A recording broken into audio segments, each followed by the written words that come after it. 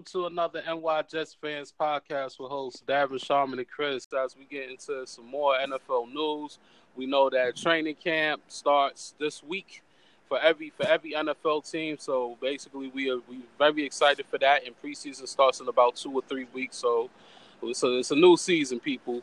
As we go into the first news, Tyreek Hill is not going to get suspended. No actions is going to be basically happening because they letting law enforcement handle the situation.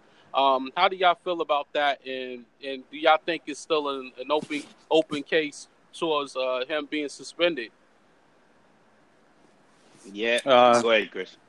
Yeah, no, I don't know if it's the right or wrong thing to do, but at least they're leaving it open in case some evidence comes up. Because I had heard also, I read that his fiance didn't want to come forward and talk to the NFL or to or to anybody. So that was probably so maybe if she comes forward later on and she, tells her side of the story, maybe things will change.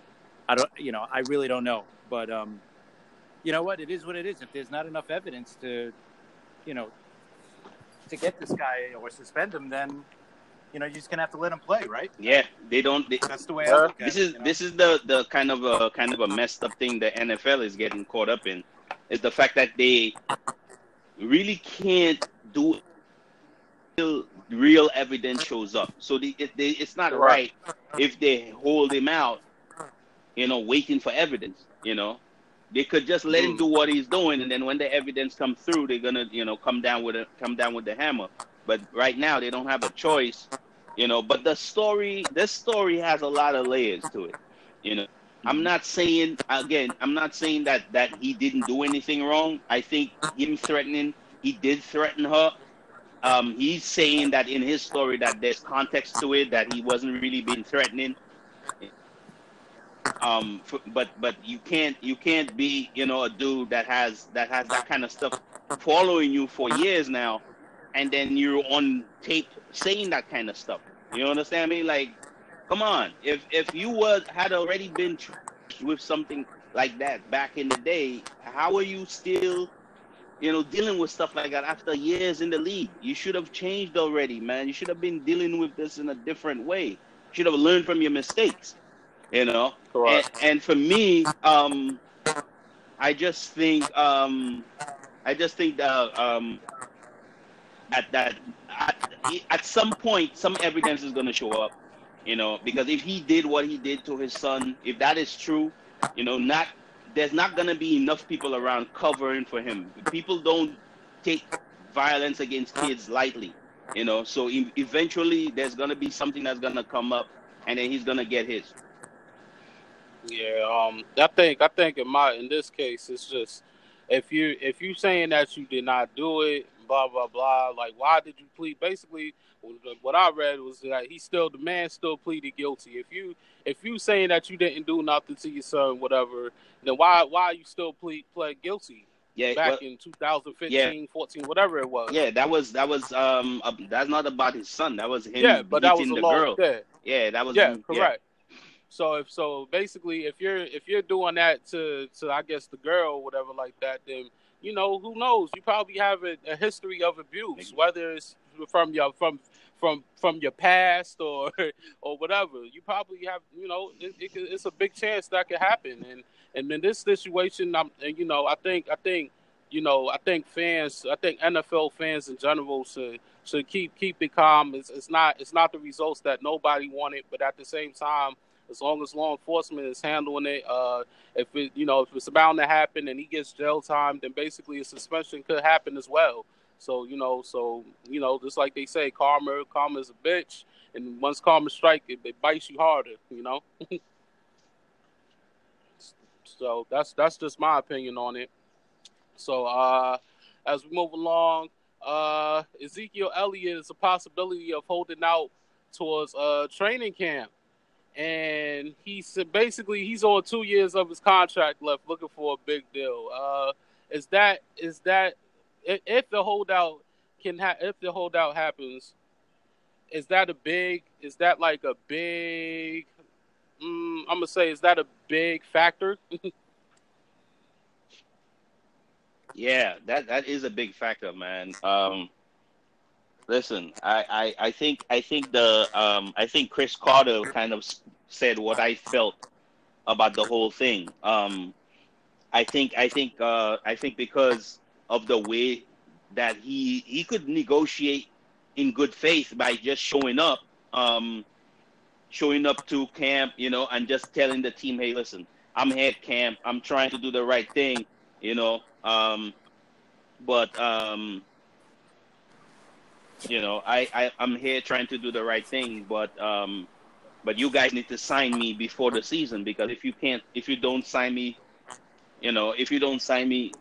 before the season, I'm not gonna play no games. Right. I think I right. Go right ahead, Sharman. Yeah, I think that's what it is. I think at the end of the day, I think Elliott needs to negotiate in good faith. I think he needs to show up and kind of draw a line in the sand for him, because again, we've spoken about it here, about the life, the how long it is that the lifespan of a running back in the NFL. Basically, you lower the average is 3.5, I think, for NFL player. How many Right. how many So seasons he's already they at play. that. He's already at that one. Right, and for running backs, it's even worse. So at any time you get injured as a running back, that's it, man. Everybody looking at you like you dead. You might not come back. It's true. You understand me? So he needs to get his money, and I understand him, but I think he needs to handle that in a better way of camp. Hey, think about with the Cowboys. I mean, they also got Dak Prescott that they got to re-sign too. Yeah, they got a lot of money to throw out there. So between the two of them and Amari Cooper as well, so all three of those guys got to get paid. So Correct. I think someone's not going to get paid. I don't know which one, but I can't see them signing all three, because then they're going to have not much room to sign other guys. And you got to remember, and just like what you're saying, he's at the end of that 3.5 year span. This is his fourth year, right? Or is he entering his correct? Right. So he's got maybe 3 more years of really good production. Yeah. You'll say maybe 4 at as long the as most. he keeps banging his body like that. Yeah. Yeah, and he gets a lot. He gets a lot of carries and a lot of touches. So Yeah, a lot of touches. yeah, so he's going to be. I mean, not all of them are going to last as long as Adrian Peterson has. There's not many Adrian Petersons out there that'll last 12 years, 10 years, 12, whatever it was. 13, 14 years, whatever it is. Yeah. There's not many that are like that. So the Cowboys got to make some tough decisions with him coming up. Do you want to extend him for 4 or 5 years? I don't know. Yeah. Go ahead. Go ahead, Devin. I think what's the problem with this is that you're asking for it, and with 2 years left on your contract. I can understand if it was 1 year, like Dak Prescott and Amari Cooper. But you got to. I think in this situation, those two guys need to be handled before Zeke, especially if he got 2-3 years left. Whatever, it's not like he got 1 year left, because basically some of them guys it's not gonna be on there, and with the salary going up every year, don't you want to wait and play it out maybe another year? But that's the problem, though. Davin, that's the argument is he's already his shelf life is already cut short just because of the position he plays.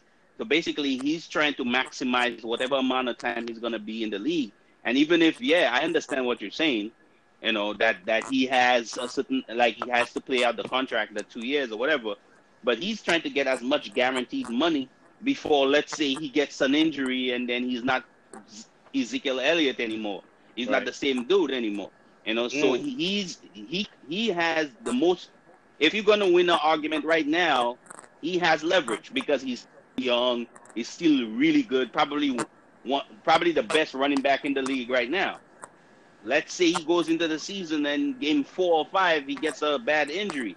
That's it. He'll never be able to argue that he get paid again. And just think about what you said too, Davin. Like they're going to pay Amari Cooper first, or they're going to pay Prescott Dak Prescott. Think about it. You think you think Elliott's gonna sit back and be like, yeah, all right, take care of those guys first? And that's true. Yeah, he ain't gonna be happy about that. But but in this situation, you pay your quarterback first, because that's the one that's going to last longer than both of them, than all three of them. I agree. I agree on that one, though. I agree on that one. Yeah, I totally agree with paying the quarterback first. Yeah, I don't know how they haven't paid Prescott yet. Unless they're not 100% confident in him, I don't know. But I don't know, because it's not going to be too many quarterbacks to depend on. Right. We saw and we see it with like we always talk about with this draft class and last year's draft class. Who knows what 2020 or 2021 draft class quarterbacks is going to bring? I'm going to tell you right now. Next year's draft class or the year after, there's very. I mean, next year's draft class should be very promising in quarterback. I mean, they're not going to be like 10 of them, but I'd say at the top of my head about 4 or 5 guys that have a really good potential. So and a year or two after that, your boy from Clemson. 2021, Mr. Lawrence. Yeah.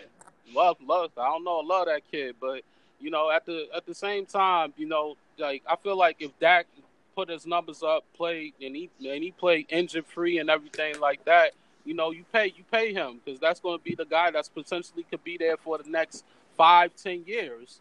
In Ezekiel's case, but if he keep banging up his body like that, he might not even last 2 years. That's true. And that'd be a gamble, So I don't know. I don't know how it's going to be played out, but I don't think Zeke is going to hold out. I think Jerry Jones will have a talk with him before camp starts. He's probably got one of the most carries over the last few years. Oh yeah, I remember I had those stats somewhere that was ridiculous. Like the number, I had it in my notes somewhere about the amount of touches he had, like a record amount of touches. Yeah, actually, you talked about it a month ago. Yeah, a while ago. Yeah. Yeah. Oh, yeah, 1,003 touches in 43 games. Ridiculous. That's ridiculous, man. That's why I said. I mean, that's crazy. That's why I said they'd be lucky if he makes it to the 2 years. He keeps on having all those touches and banging his body up. Yeah, you eating, but at the same time, as the years go by, your body gets more banged up. Right, and that's the argument at the end of the day. Okay, this is the same Le'Veon Bell argument. You're going to give these guys all these touches, because basically what you're doing is you're having a running back not only play running back, but also catch the ball. So normally running backs would run on first and second down and periodically on third down. Now, you could use a running back on every down, because you could, you could have them run routes from the backfield. Plus, they're pounding the middle of pounding the rock, So if you used to give a running back 18 carries per game, you give them 18 carries per game. Plus, they receive the ball another multiple times a game. So you're talking about a ridiculous rise in touches for running backs. That's why their careers are shorter.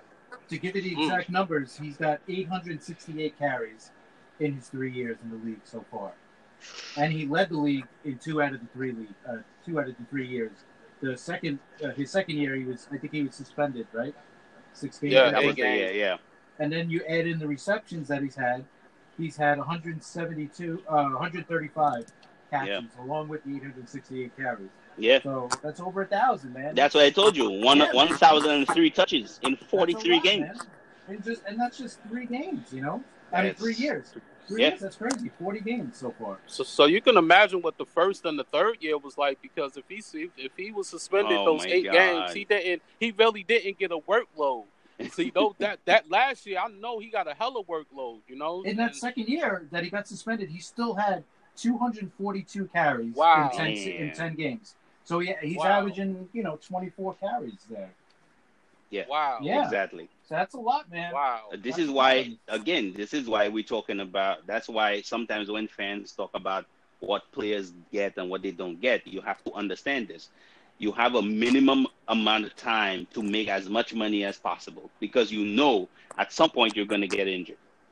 And not only are you going to get injured whilst in the league, after you're done with the league, you're forever going to hurt. because of playing football. So Correct. you need to set yourself up, basically set yourself up for whatever's gonna come after playing football.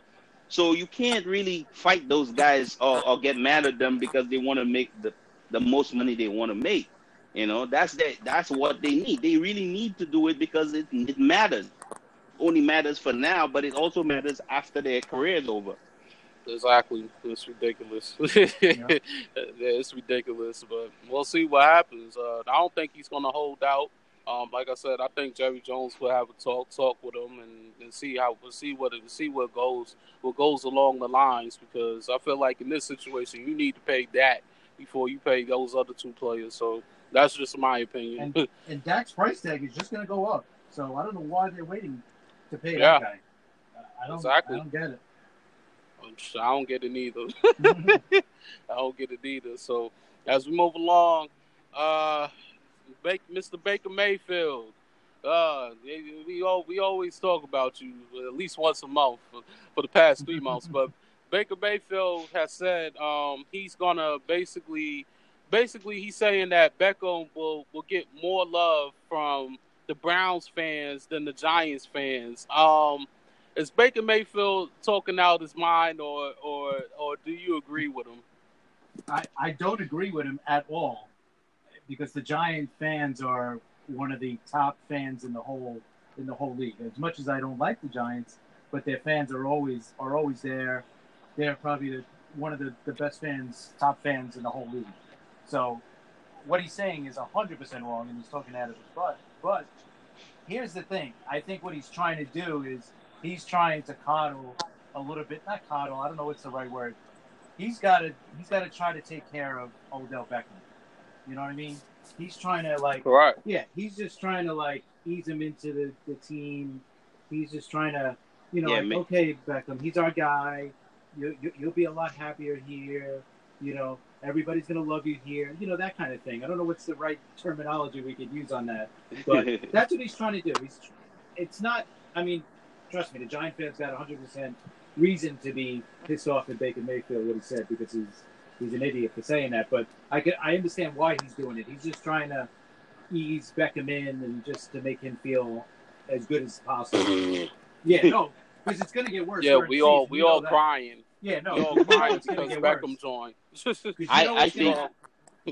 Yeah. I think number one, I think the Giants fans could give two craps about what he said. Number one, because Giants fans, like Chris said, again, they're not my favorite, but I could respect the fact that they're pretty good fans. But for me, I think that is the problem when you, as a quarterback, keep talking at the side of your mouth the way this kid has been. I don't think he meant it in a malicious way. I think he meant to, like Chris was saying, say something to kind of, show Beckham that, hey man, I'm your QB, I got your back, and all that. But when you make it your business to always comment on certain things like that all the time, especially when you don't have a big, you have to have kind of a clean, pristine way of saying things as a quarterback all the time. You have to always protect say things like that. That way it never sounds, and nobody ever takes it out of context. This kid always says stuff, and it from the beginning, everything he says, it just sounds like there's an edge to it. And listen, as a football player, I understand, man. Every football player has an edge, but when you're off the field, I think you need to curb that edge a little. And he really needs to grow up and learn how to do that. That way, people don't always take him out of context. Just think about it. He's just. I just think Baker Mayfield. No, go right I was ahead, going to Chris. say, just in the future, what's going to happen in a close game, when the Browns play, if they lose 17-13 or 20-13, the comments that are going to come out of Beckham's voice, well, we only scored 13 points. I only got the ball thrown to me 3 times or 4 times, So I think Baker's trying to get ahead of the game by doing all this. And you know what the funniest thing? It was the funniest thing. I was watching somebody on Twitter put up a play of Eli Eli Manning had a kind of an option route with Beckham, and he tried to throw the ball the other side. And it looks like when you look at first, when you look at the defense, it looks like Beckham is going to be wide open, and Beckham comes out of the play and he goes to Eli and pointing at his chest like, why you didn't throw me the ball? There's always context. If you watch the defense, the linebacker is sitting on him, paying attention to Eli really closely. So you're gonna throw the ball there and like risk an interception. When you can't do stuff like that. It's like a bang bang play. You have to get the ball out of your hand, and under these circumstances, it's not up to you, the wide receiver, to go up to your quarterback and be like, man, well, I should have gotten the ball. Like you couldn't read the defense and see what it was yourself. And these are the situations like Chris was just talking about. He definitely needs to calm the hell down, and I think probably that's what Baker is trying to do, is kind of try to get ahead of it and make Beckham understand that, man, I'll always have your back. Because if you don't do that with Beckham, he has a propensity to kind of get out of control. I think in this situation, Baker Mayfield needs to be more humble, because a lot of fans are expecting higher expectations for him. And I think Baker needs to worry more about himself and what he's going to produce on the field, instead of talking to the media about any and every freaking thing that goes on. That makes you a drama queen. It makes you a drama queen, and nobody doesn't have time for that. If you don't produce, if you're basically talking about everybody else except for yourself, and you're not producing it on the field as you're supposed to, because everybody's expecting high for this man on the second year with two good wide receivers. One that's 1A, and another one that's potentially a good wide, at least decent, average. And they expect more from this man. So I think at the end of the day, Baker, you can speak your opinion. That's great, but don't come for Giants fans. That's number one. Them motherfuckers is loyal regardless. Yep. We don't like them, And then basically I had a conversation with my fiance aunt, because she's a Giants fan. She looked at me and was like, "What the hell are you talking about?" Motherfuckers was crying. Motherfuckers was hurt that Beckham left. So what the hell is Baker Mayfield talking about? And I just like, I don't know, But at the end of the day, at the end of this, I'm hoping for Baker Mayfield that he stops it, and he needs to produce and does what he does on the field. And you know what? You are 100% right, Davin. But you know what? He ain't changing who he is. Of course not. At least not for a while. Maybe when he gets a little bit older, he'll finally realize, like, you know what? I just got to shut my mouth and play ball. I don't think he'll shut his mouth until the media slams him down for him not having a not good season with elite players. Right. I think that's when everything shuts. I think that's when he's gonna be like, yeah, I'm a little bit more humble. Look at Ramsey. Ramsey still talks a little bit of shit, but when they asked him about the quarterbacks, he was like, "Oh, you trying to do this again?" And they was like, "Oh, so you mature now?" He said, "Yeah, I'm maturing." So, I think in this situation, I just think that Baker Mayfield gotta stop being the drama queen. Yeah, that's all. That's all. But let's move along. Let's move along and talk about Mr. Deion Jones. 4-year extension, $57 million. And $34 million guaranteed. Jeez, that's a hell of a lot of money. How y'all feel about the contract? I think you know what? That's the going rate. So, for a top player like that, I think they have to pay him, and I think that goes back to a little bit about with the Cowboys. You know what I mean? You got to sign these guys now before their prices are just going to go up, especially with the what do you call it? With the player, with the union contract coming up too. Oh yeah, the union. So that's a whole other issue. So I think they want to get some of these contracts now in before that comes up. So I think a lot of players are signing contracts now. Like a lot of the wide receivers are going to start signing contracts, not just Cooper, but I think what's his name, Thomas from the Saints, and Julio Jones is looking for another contract. Yep. So you're going to see a lot of these contracts start coming up now, and I think once one of them, especially with the wide receivers, once one of them gets done, then the other ones will follow suit. Because then they'll have a price that they could shoot for. But isn't Matt Ryan looking for a new contract too? I don't think he's up yet. Yeah, that I'm not sure. I think they signed him. I think they signed him a few years ago. I think he's still on that huge contract they gave him. Yeah, I think he was expecting another huge contract. I got to check up on it, and I'll get back to that. But I think you need to, just like Chris said, you probably think Mr. C.J. Mosley. Yeah. That's a hell of a lot of money. That's a hell of a lot of money for 4 years. So that means they expect you to, have higher expectations. Guys have to understand, man. The job that you're asking linebackers to do now is different. It's like a running backs. It's like everything now. The game has changed. There was a time Mike linebackers was just the guy playing the A gaps. That was it. You just throw your body in the middle to stop the run, and basically you had no coverage job other than probably curl to flat sometimes, but or sometimes playing a hole in the cover two, running back. But that stuff is even worse now. Sometimes playing Tampa 2, Mike linebacker has to cover the middle, run all the way back to kind of where the safeties are. Both safeties are playing in the back. You have to be able to run that far. You have to be able to cover sideline to sideline, and you have to be able to punish running backs coming up the A and B gaps. Come on, man. So that's why that's why they start paying them more, because when you find the guys that could do all these things, instead of having 2-3 guys do them, you find one guy that could do all of it, and he never gets off the field and he knows your defense. You pay him. Just to get back to Matt Ryan, he signed through 2023. His average salary is like $23 a year. That's what I'm saying. So not that high. So maybe that's why he wants a raise. Maybe.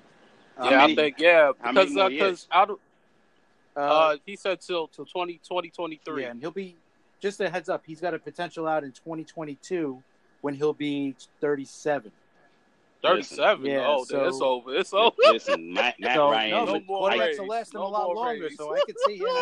I could see him opting out. I doubt. And looking for a long-term, like a 5 or 6 year deal after that. I doubt he's gonna cause any issue right now about that. No. I don't think Matt Ryan is one of those guys. But there will become a time before the end of that contract where he'll say something. Like Chris said, quarterbacks are playing until they're 40. So yeah, look at Brady. Ridiculous. Philip Rivers and Drew Brees. Yeah, Drew Brees. Yeah. A whole lot of these guys are still playing A games. Still playing A+ games. Yeah. On top of the game. Ridiculous. They're all top quarterbacks. Correct. It's ridiculous. It's ridiculous. To me, it's ridiculous. But as we go along, Sharman gave some good points. We didn't know about it. I think it's the Broncos. They should basically not letting the players listen to music and saying, well, we don't listen. You don't listen to music in the NFL in the games. How we should feel? I don't know. On a quick take, how we should feel about them not listening to music? I think he was talking about just in practice sessions. How the team always has music playing in the background and stuff like that. Yeah, I think he doesn't want to. I think Vic Fangio, brand new head coach of the Broncos, doesn't want his players listening to music while practicing. I mean, listen. You could make a big deal about that, but I don't think you really want to. I think that at the end of the day, I think he's kind of just being old school. Once he doesn't stop them from listening to music in the locker room, then I don't think I have an issue with this. I think it's way old school. I think it's, old man, talking, barking at the moon kind of stuff. But, there's something to be said about old school that, it still matters at some point, I think you paying attention to what plays you're supposed to be playing and stuff like that is very important. Like I was just stating before, the jobs of defensive players and offensive players are becoming even more intricate. So you have to pay attention, man. So once they don't stop them from listening to music in the locker room, I'm not mad. Yeah, he's probably just trying to put his stamp on the team from the get-go. Like, all right, listen, I'm in charge, kind of type of thing. Great point.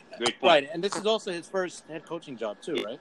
Yes. Yeah, so he's just, I don't know if that's the best way to do it, but you know what? That's what he's trying to do. Yeah. Because when it's hot out and these guys are practicing, I can speak for myself. I know a little bit of extra, I know music going to the gym helps me get through the gym. So I'm sure it gets through a lot of people through the gym. So yeah, I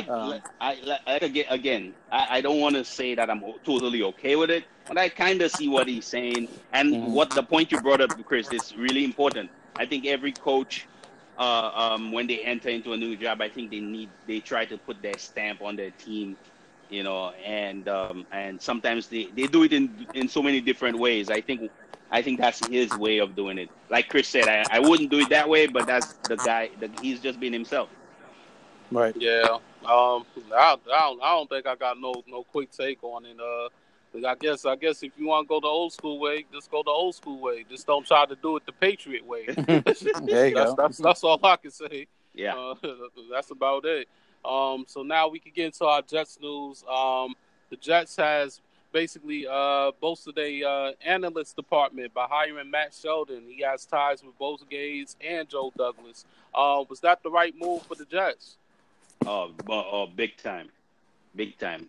They need to foster more of an approach into analytics. I think Chris and I were talking about it before. We were talking about the fact that analytics is something that's so interwoven into sports nowadays. It's kind of ridiculous if you, as a sports team, doesn't have that you don't have an analytics team. I think that the Jets need to hire a staff, of analytics guys that would work hand in hand with the GM and the coaches.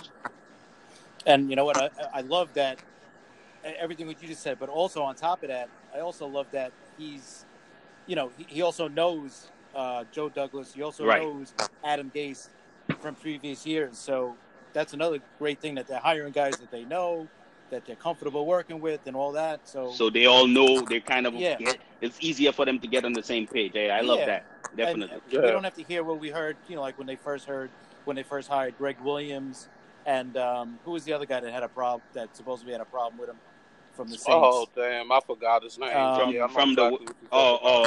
Joe. I forget his last name. Yeah. But you know what I mean. So, but now they don't. We won't have to hear any of that.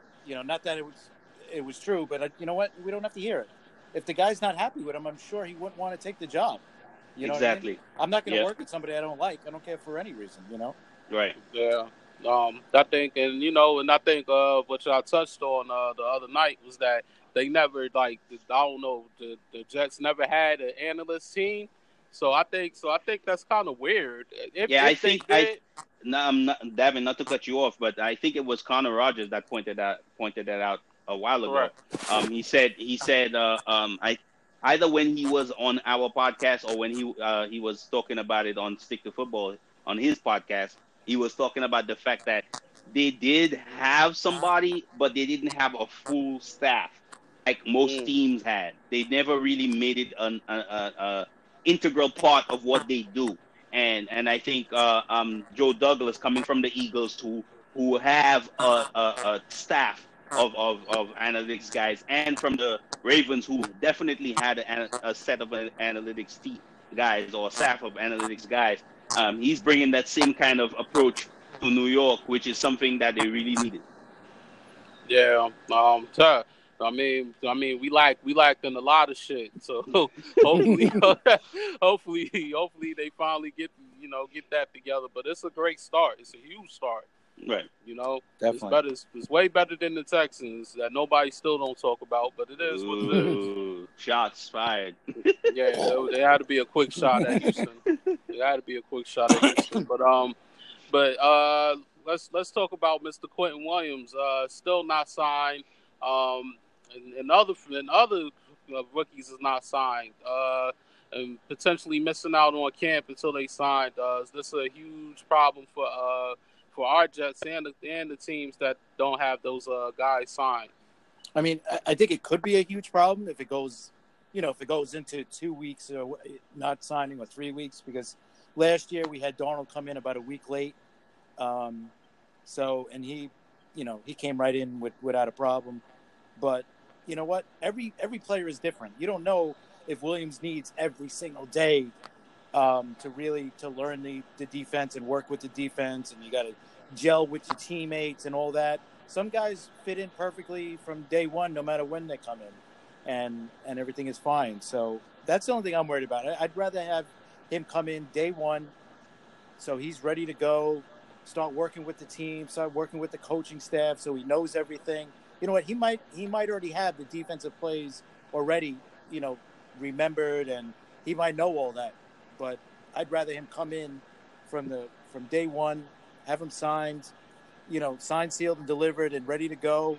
Start working with his teammates, start gelling with his teammates, and so in a perfect world, Yeah, I totally agree with that. But first round picks that are not signed yet.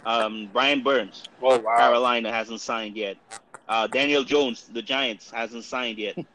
Of course, Nick Bosa hasn't signed yet. Devin White, Tampa Bay, hasn't signed yet. Wow. So there's a bunch of guys that hasn't signed. The Giants didn't sign O'Shane Ximines too. That was a 3rd round pick, and Deebo Samuel out of San Francisco hasn't signed either. So listen, guys, I think at the end of the day, I think we've I remember us having this conversation last year about our quarterback. I think there is some issue with the language that agents have, with the language in the contracts for the rookies. That they, people are talking about, people are greedy, trying to get more money. Listen, the contracts are slotted. They can't make more money than they're gonna make no matter what. If you're a 1st round pick, you're gonna make, at whatever position you make, you're gonna make this amount of money regardless. Right. I think the language is what the issue is, and they're trying, the agents, right, more guaranteed, whatever it is, they're trying to protect their clients, and I think a lot of agents are having issues with NFL teams over the language of the contracts, because again, I think that we were just having this conversation about the length or the shelf life of an NFL player, and if you're not trying to make as much money as you possibly can with your NFL, shelf life, then you're failing. I think basically you're trying to make, because what the teams are doing, they're abusing this whole rookie stuff, because then what happens? That you have the kid for about 5 years, and then you could franchise him twice, so he'll never make no money. If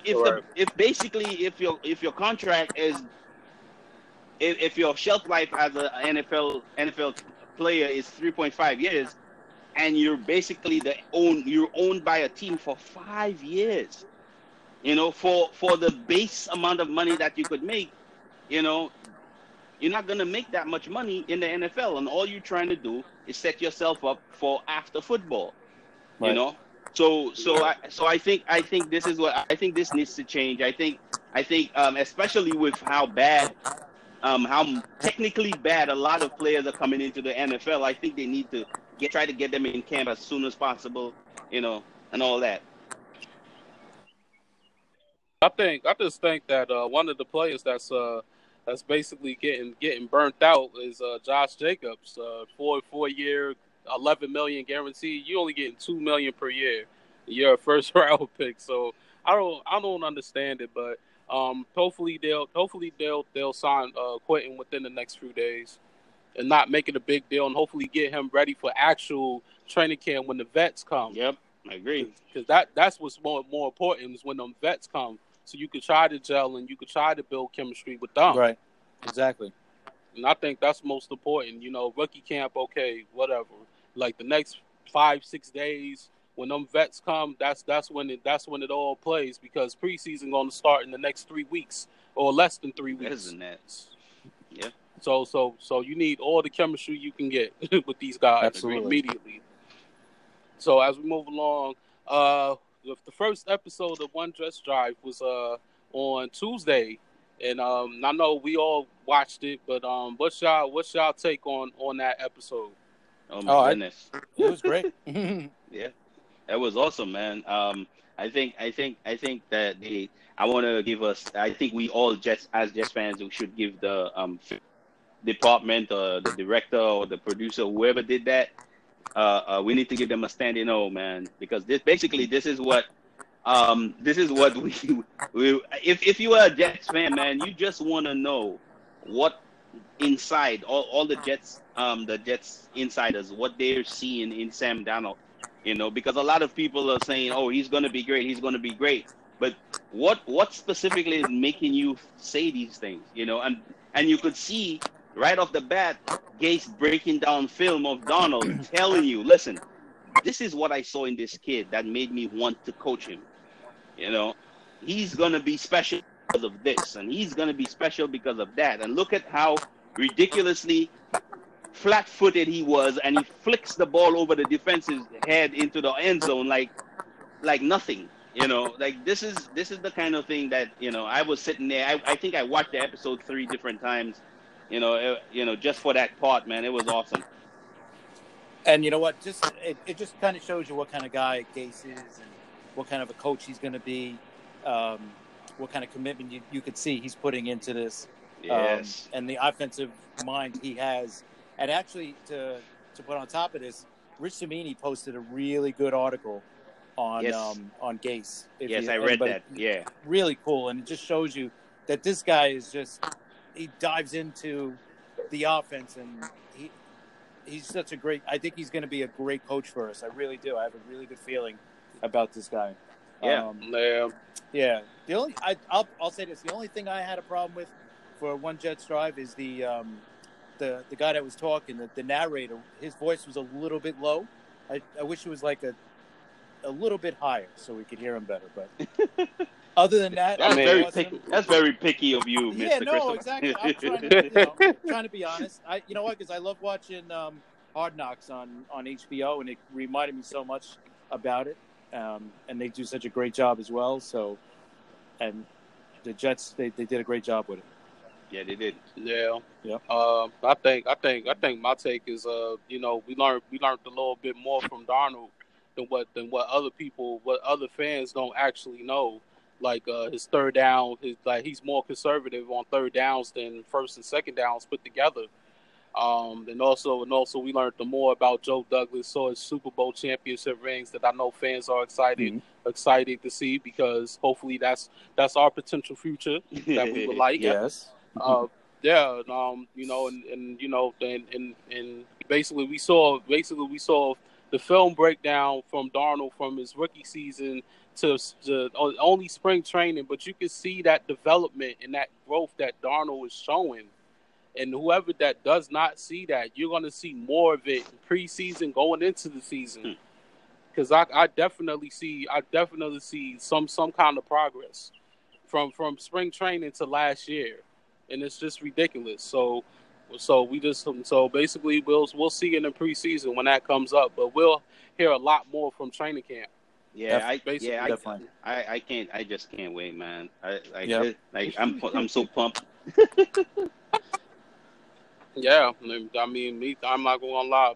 Even myself, I'm pumped up as well. And I just read an article just now. They saying that Quentin Williams basically is this agent, and hopefully the Jets would basically hopefully they'll get the deal resolved before the vets come in. So that's a good sign. Yeah, that's good. So awesome. so yeah, hopefully the next few days. But they said they definitely hopeful. So basically that's good news. Cool. So now let's get into, before we leave out, let's get into our last, which is the NFC North and the NFC South. Oh Jesus, this is going to be very tough, because you know how I feel about these teams coming in. So we're gonna start with the NFC North, and we're gonna start with the Detroit Lions. Yeah. Yeah. I was reading. Let's get the Patriots of the NFC out the way. That's exactly what I was about to say, because basically that's what it is. It's like, how many players that are playing for the Lions that was on the Patriots? Amendola, Trey Flowers, Justin Coleman. I mean, like it's yeah, like you said, the Patriots of the Midwest. But I like some of the things they did. They really addressed their pass rush, bringing in Trey Flowers. T.J. Hawkinson was consensus best tight end coming out, both passing and both in catching passes and blocking. They also added Jesse James from the Steelers. So they're giving Matt Stafford all the all the weapons that he needs, basically. But the rest of their draft kind of was a head scratcher to me. A lot of the guys they picked was like kind of weird to me. Other than T.J. Hawkinson, I wasn't really in love with anybody. I don't understand how if they wanted linebackers, how they started picking guys like Jelani Tavai and Austin Bryant. I mean, Austin Bryant is not bad, but Tavai, I don't understand that. I was following him a little bit on some scouts, writing about him over the before the draft, and I just don't see why the Lions picked that guy. I think they did well trying to get corners to slot next to Darius Slay, but I like basically kind of like what they did, but the draft was a head scratcher to me. Yeah, this team is, it's a tough division, so I don't see them going anywhere near the top of this division. So they're going to have a tough season. I guess they're trying to not rebuild, but they're trying to remodel their team under Matt Patricia, and he's trying to remold this team into what he wants. Yeah, yeah, and I guess it's the Patriots of the NFC, like you said. But he's got a long way to go, and Stafford is not getting any younger, so he's 31 now, I think. Yeah. So yeah, so I don't know. I don't see them. I mean, I don't see them finishing any better than third in that division if it is even that good, Yeah, they haven't. Yeah, they really don't have that division is way too. That division is way too tough for you to be like half-assed. Like they really half-assed the whole off season for me. Yeah, I don't know. I don't see a team there. Like I don't see a lot of talent on that team. Yeah. Especially when you look at the Bears and the Vikings and the Packers, how much talent they got, and then you look at these guys and you're like, how are they even going to compete?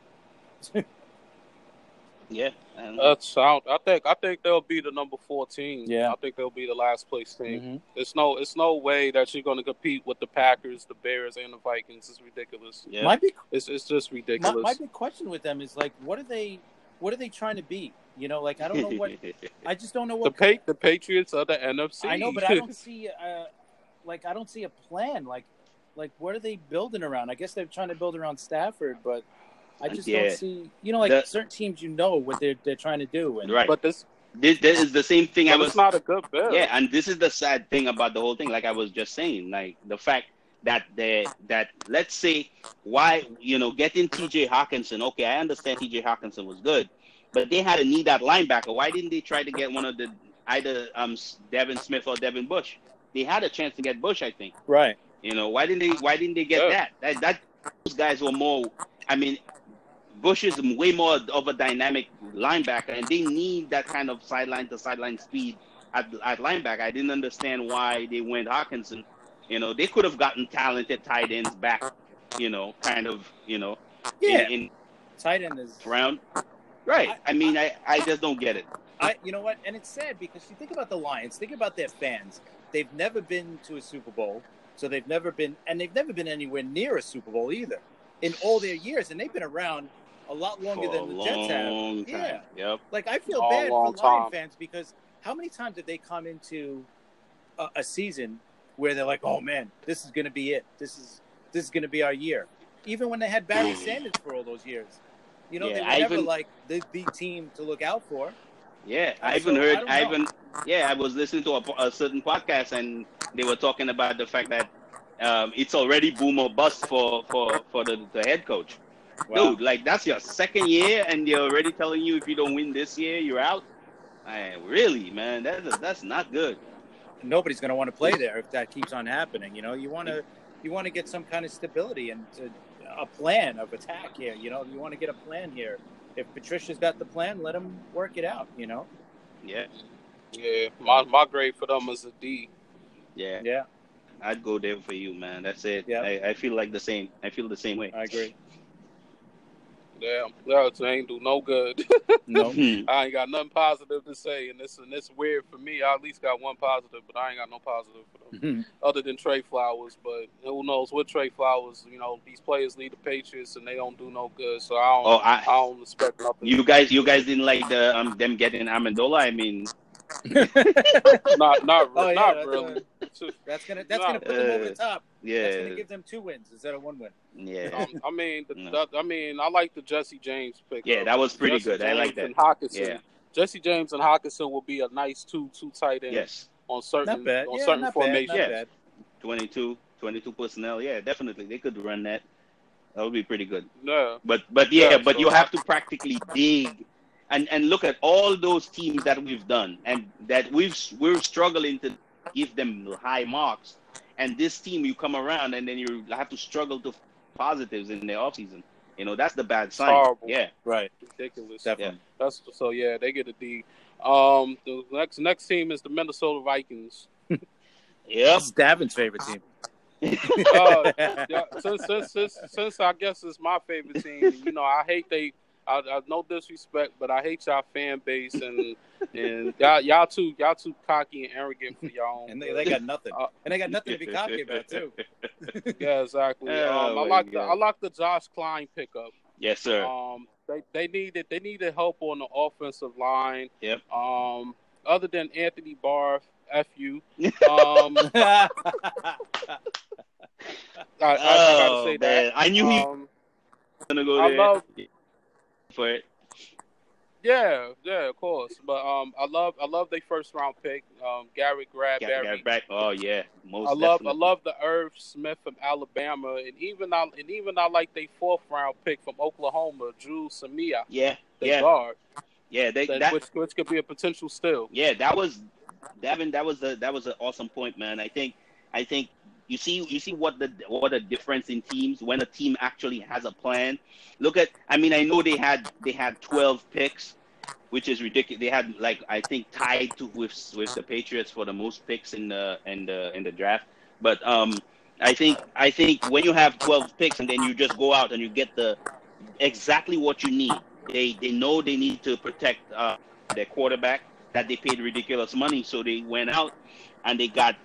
I think they're going into a zone blocking scheme, so now they got guys to fit that. Garrett Bradbury was the most athletic, best zone fit in the draft coming out. Drew Samia is like Davin said, is a steal, you know, and I think he fits really well in that zone scheme blocking, and Josh Klein too. So they went out and did exactly what they needed to do, you know, and everything they do, you know, even re-signing their safety, Anthony Harris, you know, because Harris played for Saneo, I think. Andrew Saneo was in last year, and he showed promise, so they tried to keep him in-house.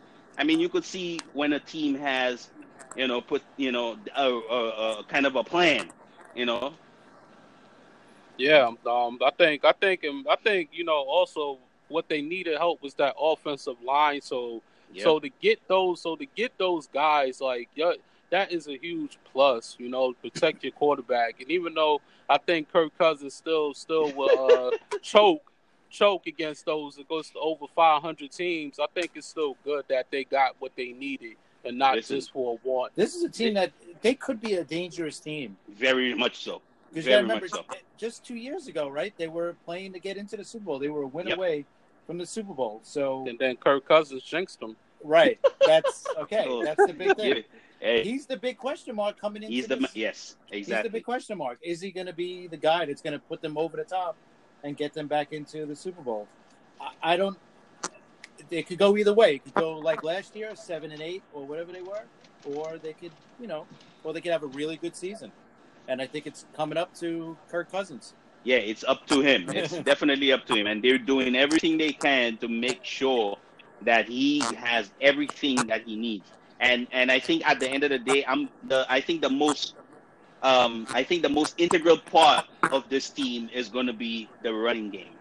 And if the running back comes back healthy and he could stay healthy through the season, I'm drawing a blank on his name. If the kid comes back, I think that he's very, very talented kid. That zone blocking scheme is something that they could really use. He could really use to like up his game. I think a running game will help the Vikings over the hump. If they have a better running game, they will be a very dangerous team. Yeah, I'll give them a B. Yeah. I'll give them a solid B just because they got that offensive lineman, which they really needed, and they got Irv Smith, which could be a potential tight end after Kyle Rudolph is gone, or they could put both of them together. I'm gonna give them a potential B, and I hate to say it, but I'll give them a B. Yeah, I'll do the same. Another big guy that has to step up or just be healthy is Dalvin Cook. Going back to what you're saying about the running. Yeah, that's what I was just saying. That's what he Dalvin was saying. Cook, That's why he put a blank on. Yeah, I was blank. Yeah, I couldn't come up with his name, but Dalvin Cook. Yeah, Dalvin Cook. If Dalvin Cook stays healthy, I think they're going to be, because this kid has a lot of talent. He just hasn't been able to stay on the field. Didn't Thielen, Adam Thielen, didn't he get hurt last year? Was he the guy that got hurt last year or no? No. Did he? No. I don't remember. I don't remember. He played his ass off. So right. Okay, yeah. I thought one of them got hurt. Okay. Yeah, but they have the wide receivers, man. They do. Yeah. They do. Yeah. Oh yeah. They got the team. They just needed that offensive lineman because that offensive lineman was last horrible. season was lacking big time. Definitely. And that's why I give them a B, because they went out, got a potential still in the 4th round, got Bradbury. They get Josh Klein. They get in guys that's supposed to basically help Kirk Cousins. Hopefully beat them 500 teams, and hopefully block for the running. So they needed that. And to get a future tight end, that's a good enough draft. Yeah, I agree. Yeah. And just a little tidbit on them. Their last 2 games of their schedule is versus Green Bay and Chicago. Ooh, I hope they do better. Both at home, though. I hope they do better before. I hope they do better before they run into those teams. That they don't need none of those games are critical for them going into the playoffs. That's it. I know that's right. But yeah, the next team that we talk about is the Green Bay Packers. Yeah. So I'm gonna go with you, Chris, on this one. Packers made a lot about Green Bay. Packers made a lot of moves this year at this offseason. Yep. Yes, they did. Yeah. Yes, they did. They definitely made a lot of moves, especially on defense, because their defense wasn't great last year. Yeah. I think the biggest question mark with the Packers coming into this season is the new head coach. How is he going to – because this is his first year as well. It's another first-year head coach. How is he going to – we don't know how these guys are going to perform, Correct. So I think that's the big question mark. They made a lot of moves, and they're kind of running out of time with Aaron Rodgers. Right? So they got a couple of years here left of him, I would assume. Maybe 3 years left, because I think he's 37. If I'm not mistaken. About somewhere close in the mid-30s, I'm gonna say mid-30s. Yeah. So I think they did a good job. I think it's going to come down to the head coach. Yeah. How he puts all this together. Yeah, I think in the draft, the player out of Michigan, Rashawn Gary, I just do not understand why they picked him that high, because I wasn't high on him. I think he's just an athletic. I think he's the best football player, and I don't know what position they're gonna have him play, because he played interior defensive lineman in college, but he's too small to play inside, man. He's only 270, right? 277, I think. Yeah, that's the size of outside linebacker. Like I don't get it. If they're gonna bulk him up, then I understand. But I like what they did, and that's the first year I think I remember that they went out and got big free agents. They got the Smith boys, Preston Smith and Zadarius Smith, pass rushing specialists. They got that. I think I also like Donald Savage. They pick in the draft. I like that kid. When you pair him with Adrian Amos, who they got from the, and they paid big money too. Jai Alexander and Josh Jackson, man, that secondary could be a killer. So yes. Also Jay Sternberger coming out tight end. Yes, potential. Yeah, like the potential there. And remember the center Elton Jenkins. You could plug that kid in near with the line they have that have a lot of experience. He could start at center with Bakhtiari and I forget the other kid's name, the other guy's name, the other guard's name, and he could definitely grow in that line and play really well for them. I like what they did. I definitely like what they did. I like them also getting Billy Turner from the Broncos. They signed. They draft. I agree. Rashad Gary. That was a reach. Rashad Gary was a reach. But I kind of like they fifth and 6th, 7th round picks. Kingsley Keke from Texas A&M. Yes. And I also like the Dexter Williams from Notre Dame pick. Basically Green Bay, their defense always hasn't, sometimes, most of the time, always sucked to me, and I always look at their offense, but I think they did good. I think they did really good. Yeah. I would give them a B+. The reason why I won't give them an A is because of that Gary pick. But other than that, I would give them a B+ because of big time free agents they picked up. Because the first 2 days we didn't hear nothing about Green Bay. Then they just came out of nowhere signing guys. Yeah. So I give them a B+ just for that. I'll agree with you too, man. I like what they did. Dexter Williams is a better player than people think. He only fell because of that. He had a failed drug test, and I think he had an issue where they found marijuana and a handgun on him, something like that. So yeah, they definitely did good. I agree with the B+. Yeah, because I think that Gary pick that has a chance to be a bust. Yeah, he definitely smells like that, man. I mean, he could prove us wrong. He could prove us wrong. I just don't see it. Like if you're that small, you must. If you're that small, you can't. You have to be technically sound. He's not, and right? He's not, and that's the problem.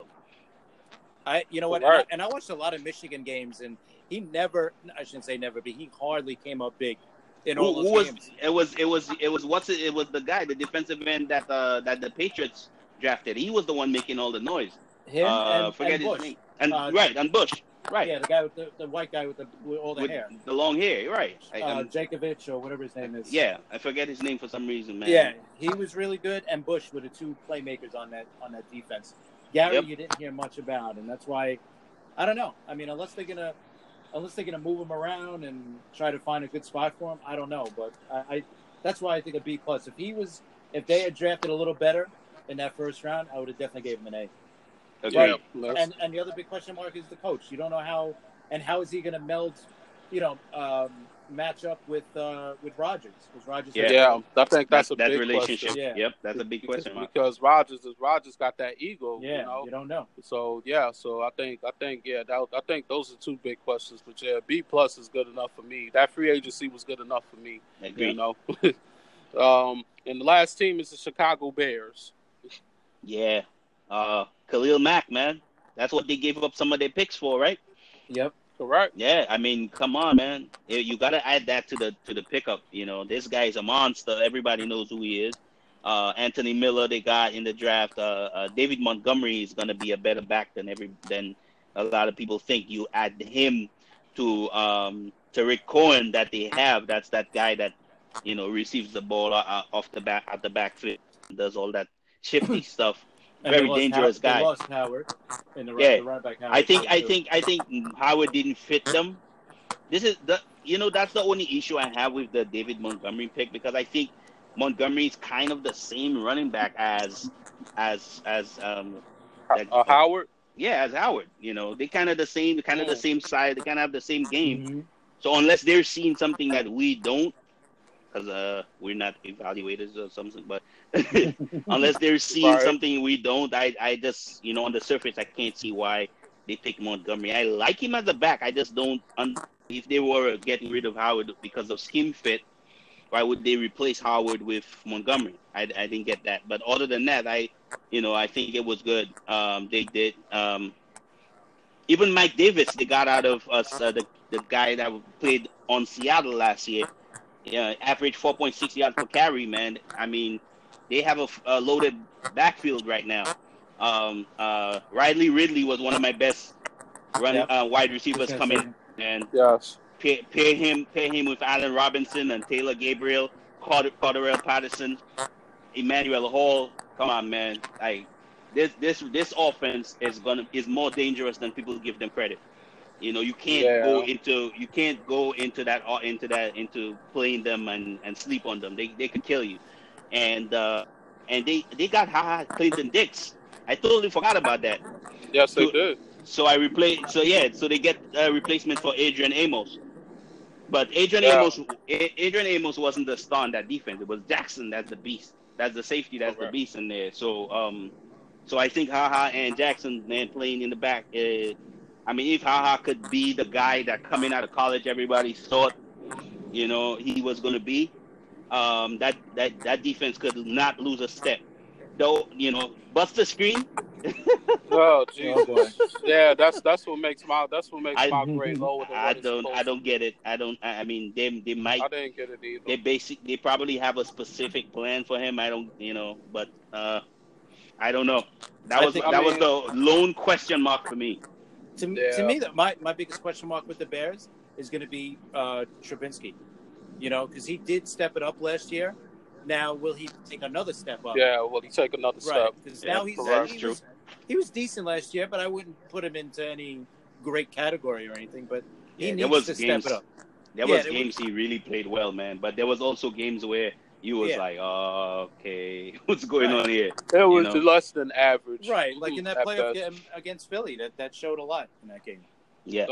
But I'm gonna give him a pass for that because the Eagles is coming off of a championship run and for some apparent reason they lost all of these guys and the Eagles played the way how they played. It's unfucking believable. Yeah, unfucking believable. They have great coaching staff, man. Great coaching staff over there. I'm telling you that. Definitely. Yeah, so I'll give Trubisky a pass for that, but it was a tough game for both teams. I still think they can still be on top of the defense. Mm-hmm. I do like the Duke Shelley pick, 6th round from Kansas State. I don't know about Buster. Buster makes my grade lower. I put B+ because of Buster. If Buster wasn't, Buster is horrible. I agree. Buster is horrible. Unless if he can shut me up and play as he's supposed to play, then I'm giving them a B+. Like they did so well. They did so well, but that guy just messed everything up. To bolster your argument, did you know that Buster Skrine has been the most penalized NFL player since he got into the league? Oh, I know that. That's why my grade is low. Sure. That is very believable. I mean, oh my God! Like, before Kenny Stills was, I guess, the Dolphins' number 1 wide receiver. When you had a number 3 or number 4 wide receiver just beat you, it's fucking ridiculous. and no disrespect to Kenny Stills. I know he worked hard and bust his ass, but come on, man, Buster Skrine. Come on, Buster. You just make shit look horrible. So yeah, I'll give him a B+. And he's at the end of he's 30-something years old too. So it's like, what I don't know exactly what they're looking at him to do for them. Just depth, just like extra probably depth. That's all. Yeah, that's all that is. I don't think it was anything like, oh, he's going to be our slot corner. I think he's more. Lord Jesus, thank God he's gone. Because Lord, I've been begging for them to get rid of him for the longest. just looking at film of him, it's just like losing my IQ, and I can't deal with it no more. That's crazy. Well, thank God we got Poole now. Yeah. I mean, Poole is. Again, Poole is good. He's a good player, but I don't know. I'm not gonna say he's that much better than Buster. These in specific things that he's definitely better than Buster. I think he's yeah. There's things that he does. Has to be. Yeah, there's things that he does that he is way better than Buster at. Definitely. He's worse I think than he's him. way. I think he's a better coverage guy than Buster, but. Yeah, if he's worse than Buster, then he should be in the arena football. Yeah, he's definitely not. Oh, yeah, you can't. I don't think you could talk about the two of them in the same category, though. No, I think Buster Screen is Buster. Yeah, Buster Screen is. He's in his own category. Yeah, exactly. Penalized corner slot. Yeah, yeah. Both for me, the whole off season for me for the Bears, just reassuring all their fan bases that they're gonna still be a formidable team. I think they did it. I think a B+ is kind of a genuine grade for them. Definitely, I like it. Yeah, I'm about that too. Yeah. So we're gonna move on to the NFC South, and this is very good because all of these teams got the potential of going to the playoffs. We're gonna start off with the Tampa Bay Bucks. Yeah. Only they. I mean, can somebody explain to me why they cut Gerald McCoy and signed Ndamukong Suh in his place? I still don't understand why. Is it just because he's younger? Because the price. They both got drafted at the same time. I think it was the price, and the price was a few $1 million too. Though it wasn't even that much more. Yes. It was like $3 million. Yeah, it was about $3 million. Like I don't get it. I mean, was there something that was it something that we don't know? Could be. You never know. I don't know, man. This is something I just don't understand. But Devin White signed in the first 5 picks in the draft, man. Mm-hmm. I mean, they really needed that. You pair him with Levante David and Deon Buchanan. They're formidable linebackers, man. And Bowles, remember Deon Buchanan played with Bowles.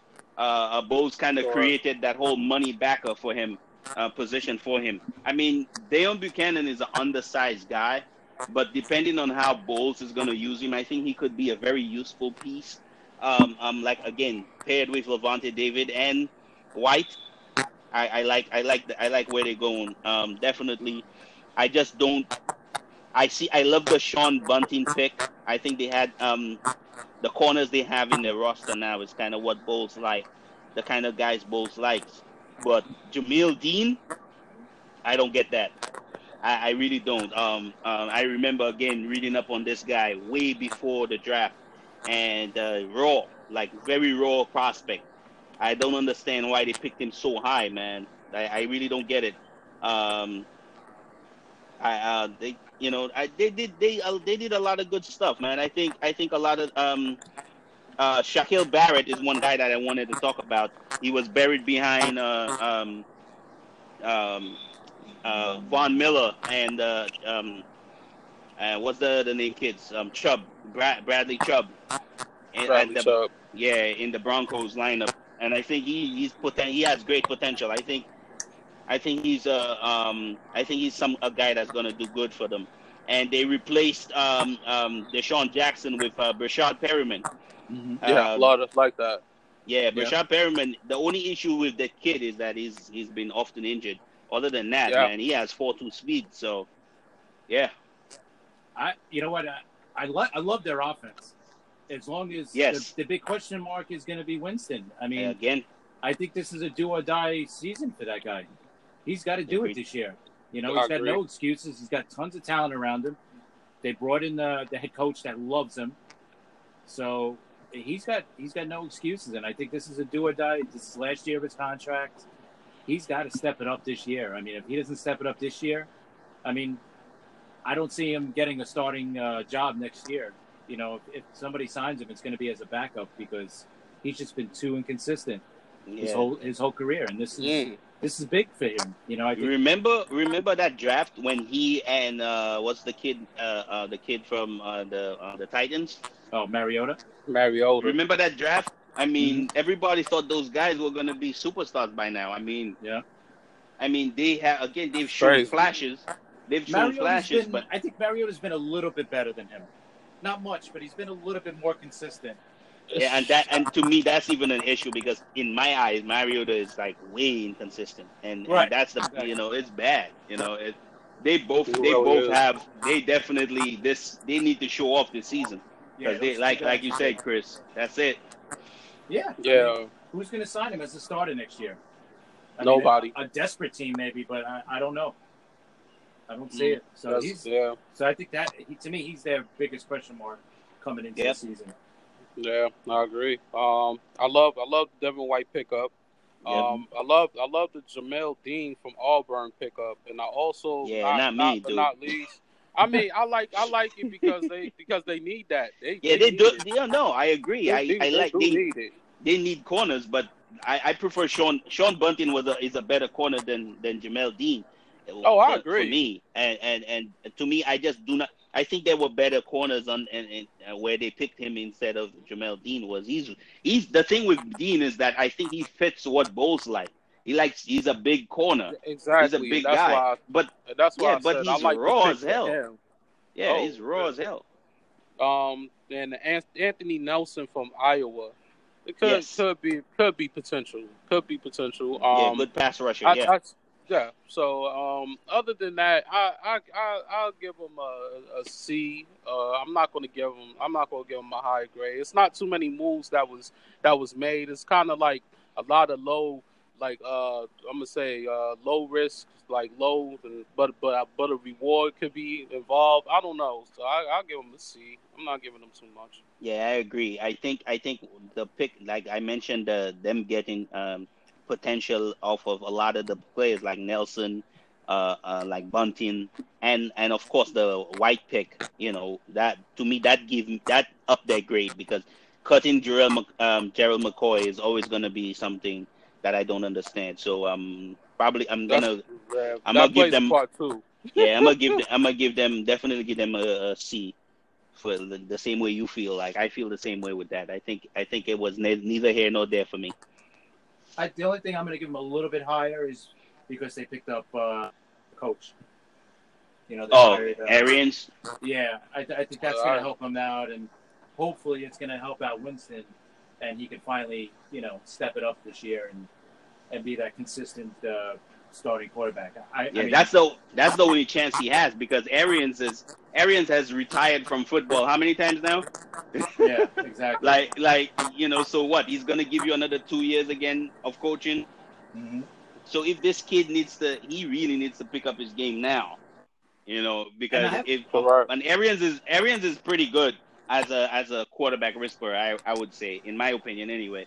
I hope they get what they want out of the marriage of Arians and the quarterback. And you know what? And you got to say this too. Arians must really believe in Winston to come back. Yeah. Out of all this, I agree. Out of all the teams out there, this is the one that he wants to come back to in this situation with Winston. So he must really believe in him. I don't know what he sees in him, but he got to. Yeah, we'll see. Yeah, I don't know what, but we'll see. They have the wide receivers. Yeah. So what you giving them, Chris? A C plus? No, I'm gonna give him a little bit. I'll give him a B minus just because of Arians. I think that's a hard reach. Yeah, no, I know, but I think to me it's a hard reach, Chris. I gotta give him something for Arians. That's why I gotta give him a little something for him. It's so many questions there's so many questions that need to be answered with the Bucs. Like they still my sneaky team, but at the same time, it all depends on Winston because for Mike Evans, you always going to expect an A caliber player, while the Mike Evans. So it's just the way how they gonna fit with that system, especially Winston. If Winston can step his game up, I can see them being the 6th playoff seed, maybe, but we'll see. I don't see that defense. I'll tell you one thing. That defense betrayed that team because their offense wasn't that bad. And if Bowles could upgrade that defense, the team is gonna be more dangerous. It's gonna be a way more dangerous team. Yeah, that's why I gave him a little bit higher. I forgot about Bowles, but bringing in Bowles, I think Bowles is gonna get still a reach. Yeah, it's still but I don't see them making the playoffs like you're saying, Davin, as a possibility. I don't even see it. No, I'm saying they are sneaky. I think it's a sneaky team, but it all depends on how Winston plays. Winston could potentially bring that. If Bowles, all right, we know Bowles as a defensive coordinator. When he was a defensive coordinator for the goddamn Cardinals, we all knew who the hell he was after that. Pretty good, you know. And he's one of those guys that don't need to be a head coach, but that needs to stay at his position as a defensive coordinator. Right. And we saw that last year against who was it? The Colts that he had to play defensive. He had to call the defensive calls. Was it the Colts or was it the Broncos? It was one of those games, and the defense looked like they was on a little bit on top of their game. They looked like they knew what the fuck they was doing. Oh yeah, excuse my language, but that's what I'm saying. If Bowles comes out as a defensive coordinator and he plays on and he goes on top of his game like what he did with the Cardinals. And Winston tops his game. It could be a potential sneaky, but I'm not. I'm just saying that. But other than that, I don't see them in the playoffs either because the NFC is so much loaded. Teams is loaded. Yeah, everybody. Yep. Yes. So we're gonna move on to the Falcons, and how we feeling about the Falcons. I don't know. Oh my God. Yeah, I don't know about Carpenter. Yeah. Listen, man. Somebody I understand. I mean, Chris Lindstrom is my guy. I mean, it's one of those names that people didn't really mention that I think that was really good in the draft that they got. That dude, he's definitely going to upgrade their interior offensive line just by himself. Carpenter, why? I don't get it. I don't know what happened to him because I don't think Carpenter was ever ever that bad. He really went south with us. I don't know if it was because of his injury, because he did have some kind of shoulder injury. I don't know. He really played bad football last year for us. And even the year before, he was not that good. I mean, I understand them going out and trying to get their offensive lines stated, but they got the kid, the big offensive lineman from the Giants, Jamon Brown. They got that. They really was working on trying to protect Matt Ryan. Their first two picks in the first round were linemen. Caleb McGarry, right? McGarry, dude, listen. Why? It was one of those other picks again that I just do not understand. McGarry is very athletic, but you're gonna play, especially in the scheme that they're running. I do not see how he fits in that scheme. I don't know how. He looks to me like a raw talent, and I don't understand why they would pick him that high. I could be wrong again, like I said, but in my eyes, I don't understand it. Their draft class was horrible in my humble opinion. I agree. Yeah, I don't get it. Their off season was not that good, man. I don't get it. I see what they were trying to do with the offensive line, but I just don't get it. Yeah, I think in this situation, other than their first round pick, they did horrible. So I give them a D plus just because of their first round pick. Other than that, it was horrible. Yeah, and they lost what's his name, the running back too. Yeah, they lost Coleman. Right, they lost Coleman. So now they only got Freeman. Yeah, Freeman, and I thought they brought somebody over. I can't remember his name off the top. Let me see. But I don't even. Kenjon Barner, but Kenjon Barner is more of a returner. Yeah, then he's a running back. So I don't know, man. Horrible. Yeah, I don't know. D, just the D's. This is a team that might take a step back. Yeah. They still have a really talented team, though. We can't forget that. They still got Matt Ryan. I just think the way they handled the offseason was just not good. They had a chance to strengthen their team, and they didn't, in my opinion. I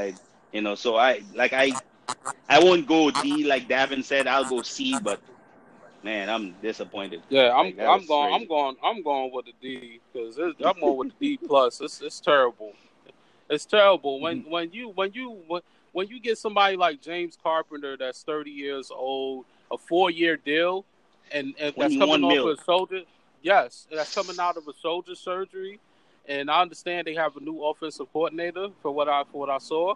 I just think it's really terrible. Yes, you got your first round pick, which we all could agree was a great pick, but at the same time, like they came in with no game plan, none at all, and whatever game plan they came up with was terrible, and that's why I gave them a D plus. Yeah, I think I sorry, Chris, I forgot to mention Kendall Sheffield. Was a pretty good. It was a pretty good corner, but he's another question mark, man. Like he really used to get roasted in college a lot. Like I mean I don't know. I mean a lot of question marks. I think one move that I really liked was getting Luke Stalker to complement Hooper. That's this because Stalker is more of a blocking tight end, Hooper is more of a receiving tight end. So they got that going for them. So I gotta dig all the way onto that to find something that I like that they did, other than Chris Lindstrom.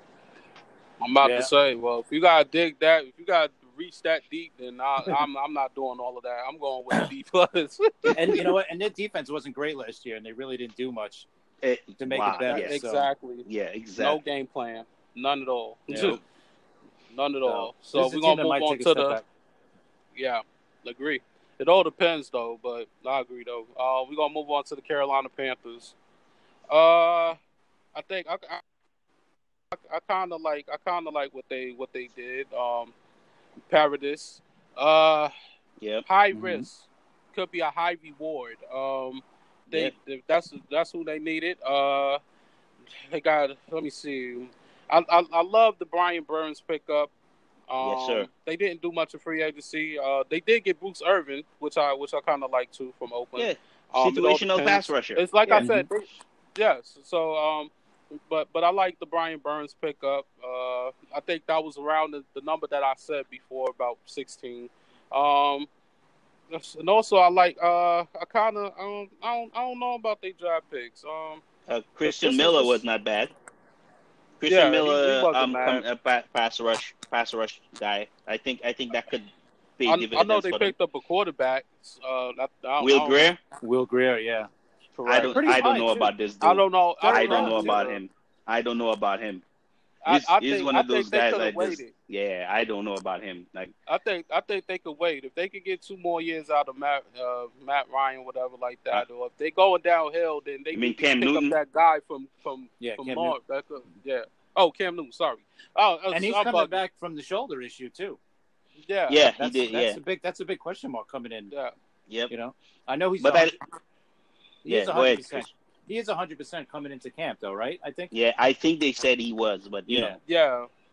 Anything could possibly happen, so I guess that's why they picked him up. I don't know about the Greg Little pickup.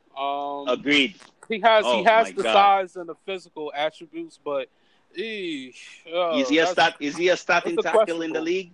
I don't know, dude. I don't know, but really don't. They're saying he's going to start though right away. Listen, he has the makings of it, but his play, this is the problem with picks like this, right?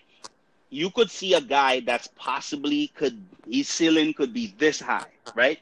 But if you look at the player and what he did in college, basically he had too many technical issues. He was always control when blocking, and you can't, be that raw, and then come into the NFL and think like you're gonna start. I don't think the kid is a really bad player. I just think if you're gonna put him on the Panthers to block the best pass rushers in the league, I don't know about that, dude. Like, I really don't. But I like their offensive line. Other than that, and I like Trey Turner. I like Morton. I like.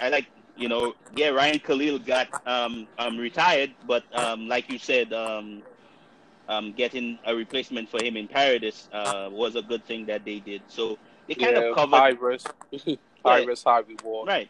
They covered a lot of what they needed. They went out and got it. I don't know. There's question marks. I think that nobody's talking about, which is that they got as a UDFA, was Elijah Holyfield. I think Elijah Holyfield is a better back. I liked him in college. I don't know how he went undrafted. I don't know why. This is a possibility he's gonna be a better back than people give him credit for. Well, they got McCaffrey's going to be the main guy back there. So. Oh yeah. Right. Mm-hmm. Yeah, of course. I'll give him a solid C. Because the only reason why I give him a C is because Paradis and Irvin. They could. It's like Paradis is a high risk, high reward type of guy. We don't know what he's going to do coming out of a serious injury. Yep. So yeah. Other than that, I don't understand the Greg Little draft pick, but I like the Brian Burns pickup. I'll give him a C plus. I ain't even gonna go for a C. I'll go for a C plus. Yeah, that's about where it should be. I think I'll so go too. with that too. Yeah. I agree with that. Yeah. Yeah, I'll go with the C plus. And the last team is the New Orleans Saints. I'm a lot you off, Sean, because you sounded very excited. So go right ahead.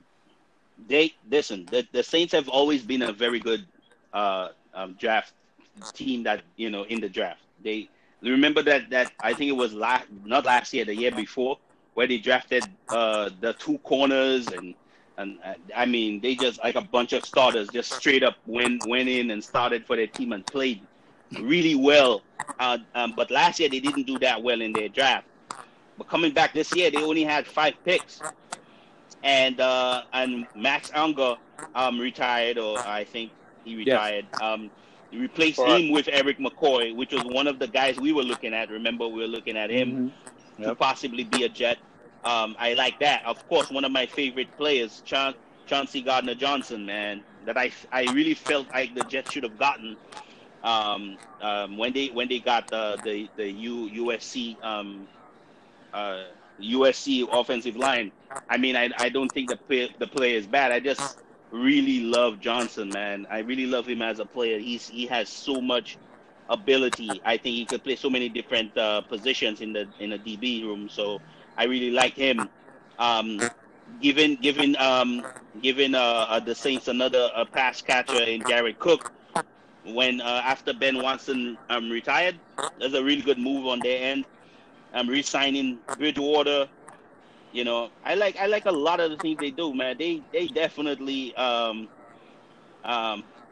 of just reloaded, man. That's a dangerous team, man. I think they're going to be playing again in the NFC Championship, man. Because they didn't lose anything. I think they just players. Yeah, offensively, man, they're going to be a machine no matter what. I mean, they got so much talent on the offensive side. Yeah, and defense too, man. That defense is loaded everywhere. Yeah, yes they are. Yeah, I think what they upgraded was they special teams by getting Marcus Sherrills from the Vikings. I think he's 31, but at the same time, the guy could potentially be a good punt returner for them, and that's something that they lacking in a little bit. So I think that's going to help them out. But Eric McCoy, oh my God, I was big on him. I was big on him, and to get him on the second round when he was potentially a first round, it's a steal because Max Unger decided to call the quits with the NFL, whatever his reason is, and to get that is crazy. It is ridiculous. The Saints can't get no better right now. They had 5 picks. Right. 5 picks, and then they reloaded with 5 picks. That's when you know what you're doing. You go in for game plan and you come out smelling like a rose. Yeah. And this is definitely one of the teams that we got to, like you said, is going to be a Super Bowl contender this year. Right. Definitely. Yeah. Right now, it's for Drew Brees. It's for Brees to win the championship, and that's their potential goal for this season. I'm definitely going to give them an A. There's nothing they could do, nothing wrong, and this is weird because I probably gave one team a B. I think a B out of this in NFC and South, but the Saints, man, you can't go nothing wrong with them. I'm giving them an A. Yeah, I totally agree. Yeah, A. They don't really have any question marks coming into the the season, man. The only question mark is will they make it to the Super Bowl or will they have home field advantage throughout the playoffs? I think the main question is, will the referees act right? Yeah. Hey, you know what? Listen, really quick, going back to that. They had 2 chances to win that game. Agreed. Even with the bad call, so I don't feel bad for them. I agree. If people the game was just on the other night, and I'm like, they had 2 chances to win this game.